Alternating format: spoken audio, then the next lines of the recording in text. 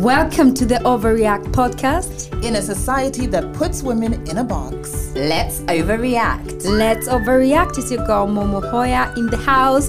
We are doing something magical because, girls, this is our last episode. Already, imagine. It's your girl Angelo Mboy, and I'm so excited that you all are here with us for the end of season 2. We've come to the end of the road. I feel like I want to do a Boys to Men. But yeah. Although we've come. Anyway, that's it. Yeah, it's been a wonderful season. We've had all sorts of women in the house, and there's a saying that goes, representation matters. So we've had all the ovaries in the house making magic and doing big moves out there in different leadership positions. And as we wrap up the season, one thing that we want to say is there's a real sense of allyship that needed for women, especially Black women. Yes, sisters? And an article by Forbes.com stated that although we are seeing more Black women build billion-dollar businesses and rise up in top leadership positions, the truth remains that we are still vastly underrepresented, underfunded, over-mentored due to many, many barriers that we face, right? Definitely. And on that note, I want to share a question by a lady called Melva LaJoy, who is the CEO of LaJoy Plans, who stated that one way to help the majority of people shift their mindset is by simply asking them a very basic question, which is, how would you feel if you were the only one in the room that looked like you? That question alone would lead one to apply themselves from a more empathetic position, and as a result, would be more supportive of those disregarded simply because of things like gender, race, or age. Absolutely. Let's say that again. How would you feel if you were the only person in the room? And today's guest is a woman who's definitely found herself in many rooms where she's the only one who looks like her. She is Kenya's first supermodel who continues to rise up the ranks in fashion. She was once a Victoria's Secret model and recently got back on the runway for Paris Fashion Week. She was raised in northern Kenya, Turkana. She also lived and grew up in Sweden and still does a bit of both. Our guest is none other than Ajuma Nasanyana, who is also the founder of Ajuma Models, which is an international talent model agency, and Ajuma Foundation, an organization intent on supporting those of the Turkana community and other arid communities nationally. Welcome to the show, Ajuma. Thank you, beautiful lady. We're so happy. My friends. Yes, yeah, it's true. It's so weird, like me sitting here and you guys are like interviewing me. While we're always out there. Yeah, we do a lot of banter together and it's fun. It's nice to have you here. So let's here. hope I'm going to keep it serious because, you have your listener. No, we want you to keep it fun, to keep it real. And of course, you can overreact. Speaking of making it less serious, tell us about yourself, define yourself, and tell us one fun fact that no one really knows. On the spot. I know, fun. Anyways, so it's Ajuma Nasanyana, born in Turkana. I am, of course, like Lash said, I'm a international fashion model, raised in Turkana. A mother of 2 boys, very beautiful boys. I am a philanthropist, Ajuma Foundation, and I'm also an entrepreneur, Ajuma Limited. Fun fact, they call me, my nickname when it comes to children, because I'm so crazy about kids. Like, if like a child falls in the pool, I'll be inside the pool before the mother. Or if a child, like I'll catch the child in the air. So they call me Mother Goose. Or Bata in Swahili. They call me Bata because I'm so crazy about children. It doesn't even have to be my own kids. So my friends and family and cousins, they always call me Bata. Okay, from now on, can we call you Bata on the show? That's so true, man, because, we see how you interact with kids when you're doing the Ajuma Foundation thing. Yeah, that's oh my beautiful. gosh, yeah. Kids have a very soft spot in my heart. Oh, yes. We love that. Your motherly instinct always just kicks in. So we're going to jump right into our interview with you. So you have been in the fashion industry for countless years. And the fashion industry is definitely cutthroat, and not many people become household names like yourself. You've been recognized not only in Kenya, but internationally. And most models struggle to continue.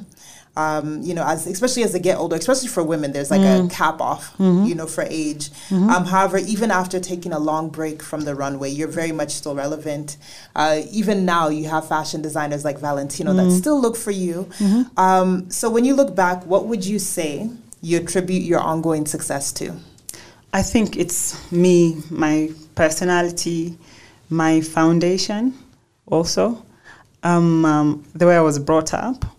I was brought up in with a very strong foundation. Those foundations which you can't really sway, right? So I was very grounded going into the fashion industry. I knew myself. So I think that is one of the things that I can attribute to that. And also the fact that, I think people, I get along with people very well. So my agency, I think the agency has to be very flexible with you, for example. So when I went away and had my children and had a break, right, my agency still held on to me. They still believed in me, and they thought I was a really, really good person as well. Of course, you have to be, that is very important.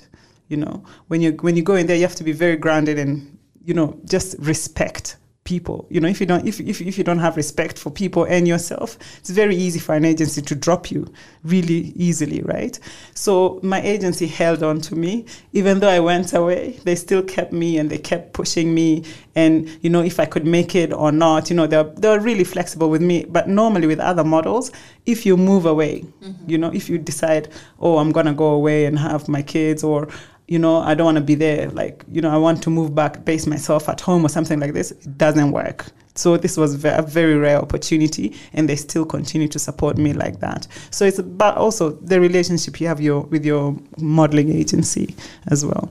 Amazing. I love what you're saying, that you have to be grounded and you have to be true to yourself so that people can see the value you have or attach yourself, so that they can extend that value to you. Yeah, that's the thing. Because, if you don't value yourself, people can see that, and they can easily just let go of you, or just decide, what, she's not going to be, strong enough to stay, in this industry, because like you said, it's cutthroat.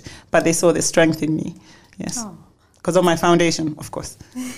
Home, Turkana, my culture, everything. So, Ajuma, not only are you recognized as one of Kenya's leading supermodels, but as a result of being in the industry for so long, you have found yourself in many rooms where you were the only one of your type.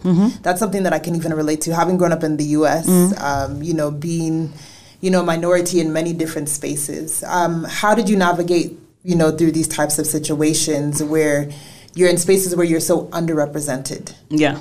So for me, starting from, I think I've told this story a lot, starting from growing up, not seen as being attractive or beautiful because of my skin tone or my physical structure and so on. So for me, it was a little bit I started, when I was out there, I started off being paranoid when people look at me or reject me in some type of way. I go back, to that teasing as a child. So I always felt okay, they're looking at me because they think I'm ugly, or I'm not attractive, or I look strange, I look awkward, out of place, and so on. Or the client has rejected me for the same reason, right? But then, I came to learn that, okay, this is a different world, right? When it comes to maybe rejection, and also when people are looking at me, it's because I stand out. Right? I stand out. I'm exotic. I am beautiful. That is the reason why they're looking at me. I came to find that out later because, of course, I was working. I was on the billboards. I was on TV, American TV everywhere, So that's, in the end, it dawned on me that was the reason why people are actually looking at me. And even though when it comes to rejection, it's because I wasn't the right look for whatever it is they were trying to market. Yeah. And it's not about you. I love that. I'm exotic. Yes. That's a really nice affirmation. Like looking at yourself in the mirror when you're having a bad day. Yes. Like, but I'm exotic. Yes. There's no such thing as somebody being ugly or unattractive. You look the way you are and you're beautiful, just like, the way you are. Nobody looks like anybody else. How boring would that be if you just wanted to look like, I don't know, whoever they think the world sees as beautiful, Yeah, that's true. Everybody can't look the same. No. Yeah, I wish I knew what the power of I am. Well, I had almost a similar upbringing where I was like called Kavirodo. Kavirodo is like dark in Kikuyu, and you always labeled like you look like a man or something. So I grew up with a lot of self-doubt. But it's in that power, the power of telling yourself. They say there's power in self-talk. So the way you capitalize on that I am, I think has really changed who I am. I'm like, yes, I wear my melanin and refill it every day because I live in Kenya. And yes, girl, if you have the melanin, love yourself and you're beautiful. Yeah. Did any of those experiences, of course, growing up in Turkana, hitting the high fashion, being in Paris, in New York, being in one of those amazing series, I saw you and I sent you a screenshot, ding, in the city. Yes. I couldn't believe. I was like, I know that girl. She's in that series. Oh my God, that was like that's amazing. My bestie. Oh my God, yeah, that's my bestie. Yeah, so did that the experience you've had, and of course over the years, has that informed, coming back home and establishing your own talent agency? Yes, it has. Because the reason why I started my own talent agency is because, Kenyan doesn't really have any structure when it comes to talent management, and also when it comes to trying to, the fees, talent fees are so ridiculous here. People, they can't survive on that.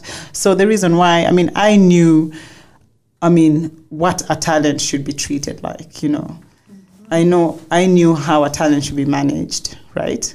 And I felt like I could come and try to at least give that to the Kenyan industry so that the talent could be able to be treated at least in a better way. The most important reason why I came back and started talent management agency. A true example of charity begins at home. And we were so honored back when we did a drive in Turkana. You invited us and you opened your doors to us with Heals for Pads Foundation and Ajuma Foundation.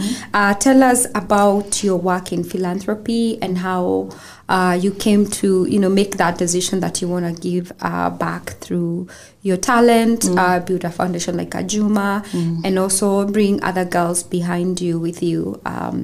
Tell us about that. So I've always been, since I was a child, I've always been a giving. It's just in me. It's in my bones. I'm just I was born a philanthropist, I think, because even when I used to go to school, boarding school, you know how you're given money for tuck shop, right? To begin. See, I was actually, my mother and I were taken in by a Swedish family. So, she was a teenage mother roaming around the village. Her father had kicked her out because she had gotten a child out of wedlock, right? So she had nothing to, feed me. It was just difficult for her. So a Swedish family took her in, right, and helped her. Now, this Swedish family put her back in school. They put her back to school, and then they took care of me. And then when I was of age, they put me in boarding school, a private boarding school. Oh. Yeah. In Turkana? No, in Nairobi. Very good one, a British boarding school. Nice. Now, my life compared to my peers that I had left at home was like, oh my gosh, night and day, right?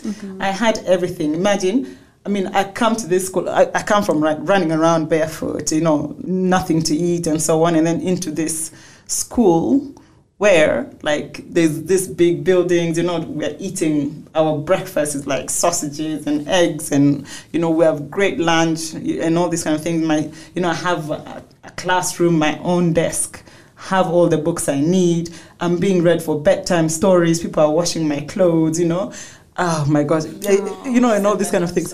And around how old were you when all this? That was like 7, 8 years old, and then now, I had that life, and then when I go home, my cousins and the rest of my peers, they have torn clothes. They're walking around barefoot. They're sitting under the tree, writing on the thing, on the ground, and all these kind of things. So, for me, that was like. It used to haunt me really, really badly, right? Yeah. So I got the opportunity, somebody gave me an opportunity to have a dignified life. That has always stuck, in my subconscious. So I knew no matter where I go, no matter what height I reach, I'm going to come back home and give back. Wow. Yeah. Your true definition of your past doesn't define you. And, you're doing a lot for girls out there in Turkana who have, hitting barriers and challenges growing up. So your mission is very inspiring. Yeah. What's like the bigger vision? Because I know right now that you are going out there and giving books and stuff, and recently you just did a drive where you I was really heartbroken seeing people having shoes for the first time in 2022. Imagine the kids, you put on the shoes, they stand up, they don't even know what to do, they fall because even taking a step, they don't know how to walk with shoes. The first time ever for them to wear shoes. Oh my God. Imagine those places like it's rough terrain. The sun, we have more than 40 degrees sun. Yeah. They're walking on hot sand, sharp rocks, the thorns, the acacia there, you've seen. Yes. Acacia everywhere. So thorns, and you find the kids have wounds in their feet. They've been, cut by rocks and so on, infections and things like that. So for me, the first time I went to take the books, that is one of the challenges I wanted to sort out. So I came back and I asked City Walk to provide shoes for the children. Yeah, I think that's a really good mission, and keep doing what you're doing, and may have the ability to support as many children as possible. So like we said earlier, this whole season has been about women in leadership, and this is the finale of season 2, and so we've been talking to a range of women and who've been leading in different spheres, so to speak. In your journey, transitioning from full-time modeling to running both a business and a charity organization, as well as living and working in many countries across the globe, but specifically more between Kenya and Sweden, right? So share with us 3 key lessons you've learned along the way that you believe have defined your leadership character. So for me, 3 key lessons I've learned that have defined my leadership character is that, let's say through modeling, rejection has given me resilience, right? Through my charity, it has given me humility. Yes.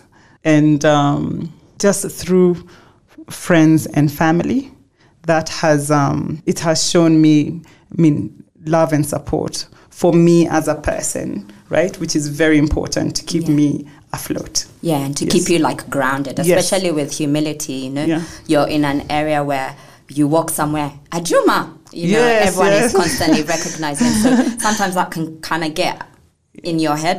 No way. Yeah. No way. I know. We can all attest that you are a very humble person. So some of the challenges women have and can attest to is being a hindrance to themselves, right? In regards to acquiring leadership positions. So you'll find women there'll be a job interviewed, or there'll be a course. In fact, Mo did a course with UNITA, and it was specifically for women, but men were applying that they had to accommodate men too. And so that's the thing, is women don't put themselves out there. And sometimes motherhood kind of gets in the way. You did say that you're a mother of 2. Have you been able to navigate through your journey as leading in 2 organizations, modeling and going across the world, plus juggling, being a mom? If there's a mom out there who is struggling to try and find balance, what are some of the things that you've had challenges with, and how do you have those conversations with yourself? Say, okay, I still gotta do a Juma, even though I'm Mama Nani. Yeah. The thing is that We all have. I mean, I can't say that I'm perfect in trying to juggle everything. We all have that demon voice in our heads that comes and, makes us women doubt ourselves, right? Makes us talk ourselves down and also stunts our next step. So I can say what I would like to say, that whoever is feeling that way, it is normal. It's normal for you to feel that way. Don't get discouraged, and just pay attention to that Nini, to that voice, and close yourself. Let it talk. Let the voice talk. It's there. It's fine. You can't do anything about it. But you know what? Live with it. Make it part of you. But don't forget to move forward. Move forward with it. More or less. Let's go together. You don't want to be stunted, and you have a family to take it. For me, I have my children to take care of. Yeah. I have no option, but to keep moving. Drag that voice with you and keep going. Yeah. Yes. Okay. It will leave you somehow. Yeah. At some point, Yeah. Once you conquer it, it's just going to disappear. But just keep going, keep moving, even though you have that doubt inside of you. Focus on what you want. What you want to do, your next step. And one of the things that I feel like sabotages me, right? And I felt like, I've gotten to get through is I'm always focusing on the end goal, right? Okay. Yes, there's that end goal, but to get there, you need to take these little baby steps. You have to take little bites at a time. That is how you climb up the ladder. The end goal is there, but you have to take these little steps. And sometimes, even through those little steps, you're going to get hurdles. You can't give up, right? Yeah. Just give it a break, and then try to calm down and try to regroup and keep going. Yeah. Before we come to an end, how long have you been modeling for? Or Since 2006. Since 2006. That's a long Girl, time. do you know I used to have a newspaper with your photo, and the other lady, she used to be in the modeling industry as well at the same time as you. And I was like, oh my God, look at these girls. And now we are friends sitting over here and doing this thing called Overreact. What are you most proud of? What am I most proud of? Of course, my boys. Oh, I love it. How long Sour did you take the butter. break? How long was your motherhood break? So funny, because the first time I had Elliot, I think I started working when he was 8 months. First time I went to New York, I went back to New York and worked 8 months. So let me tell you a funny thing. It was the first time I left him. Of course, he was breastfeeding as well. First of all, the milk is, the milk. Hey, When you're modeling, did they lactate? my boobs were swollen and I was trying to express. It was so painful. What? Then I went to sleep. Now that first night as I landed, I went to bed. Can you imagine? I woke up frantic looking for my baby. I thought he had fallen down or something. You had forgotten. I woke up frantic, like looking for my baby in the sheets, and I thought it was under the bed or something. I was like, okay. Then it hit me. Okay, your baby's not here. You've left him in Kenya. Yeah. And you were supposed to strut it like as if nothing is happening in your life. Yes. So I just chilled, slept, did my job. But can you imagine? I only went for 24 hours. I land. Maybe I sleep that night, do the job the next morning, fly back all the way from New York to Nairobi, fly back after the job immediately because of the baby. I don't even let myself rest a day or something. Oh my God. Power to you. Power to you. Ajuma, so for me, I'm from the pageant industry, but whether people are in pageant or high fashion, you have definitely set the bar very high for Kenyan women, for African girls around the globe. And we just want to say thank you so much, Ajuma, for overreacting with us. Thank you. It's been an honor and a pleasure having you as a guest on our show as we wrap up season 2. And you are definitely representing women in fashion and philanthropy, and you do it with so much grace. Thank you. And we would want to end the show by giving you this imaginary billboard. We know that you've been on many billboards, but this is the billboard Overreact team is giving you. And we want you to write a statement about your definition of leadership. So if there's anything that you could tell other women out there when it comes to leadership and you're going to put it on a billboard, what would you say? I think leadership is not about you being a queen or a king or, putting yourself on a pedestal. Leadership is about coming to the ground with the people. Then you're able to understand the people. People are able to resonate with you. You're able to get the needs assessment of the people. You're able to serve people, in the right way, right? So that is my definition of a good leader. Ground. We do need different ground, but it's good. It's good. I like that. I really like that because I think that's where leaders sometimes get it wrong. You can see our leaders here. Why should people in the county government feel like they're entitled to citizens' money, right? Gods. It's because we think these guys are like gods, right? That is not leadership. Why are we scared of the police? Because they're aggressive and so on. That's not a good leader. You're supposed to be at my level. You're supposed to be protecting me, right? So that is why I'm saying you cannot, as a leader, if you want to be a good leader, you cannot put yourself on a pedestal. No. We are so inspired by your journey, of course, from New York to Paris to Sweden to Nairobi to Ground Turkana. You're doing the magic, and I hope as we wrap up this season, someone will be inspired by your journey. And guys, I think we're coming to an end of the season and the episode. I think it has come to an end. Damn, yeah. But you have to keep it here for more magic. So you've been listening to the Overreact podcast, a space where we openly ask the tough questions. We invite overreactors like Ajuma to come and, to have championing conversation to trigger change. And we did it right here at Kofisi Studios, where this recording was done at their media center, a space for creators to come and record their content. So you should check it out. It's Kofisi 9 West. Yeah. Yeah. And as always, you can tune in on Mondays from 10:30 p.m. on Capital FM. We will be back for season 3, so keep an eye. And you can do so by subscribing to our digital platforms. So that's Capital FM Kenya, SoundCloud, Sister Speaks Global, in Apple, Spotify, Anchor FM, and Google Podcast. And interact and follow us at Sister Speaks 254 on Twitter, Instagram, and TikTok. And also at Overreact Podcast on Instagram. Yes. So because we're going to be dropping the BTS, the special, so make sure that you follow us. Subscribe. Yeah. So as we wrap it up, this time our parting shot will be different. It will be a summary around the last, the 13 episodes and what we've taken from each women and those conversations. So I'll give you all an opportunity to say your last words. Girl, I've learned so many things with these beautiful women that we had on the episode. On the season. One thing that's stuck with me was that leadership is not about the status or your title. It's just, being empathetic, resonating with people's problem, using that human-centeredness to understand people's problems and be able to, reason with them and build solutions together. And above all, humility. Know the core of who you are.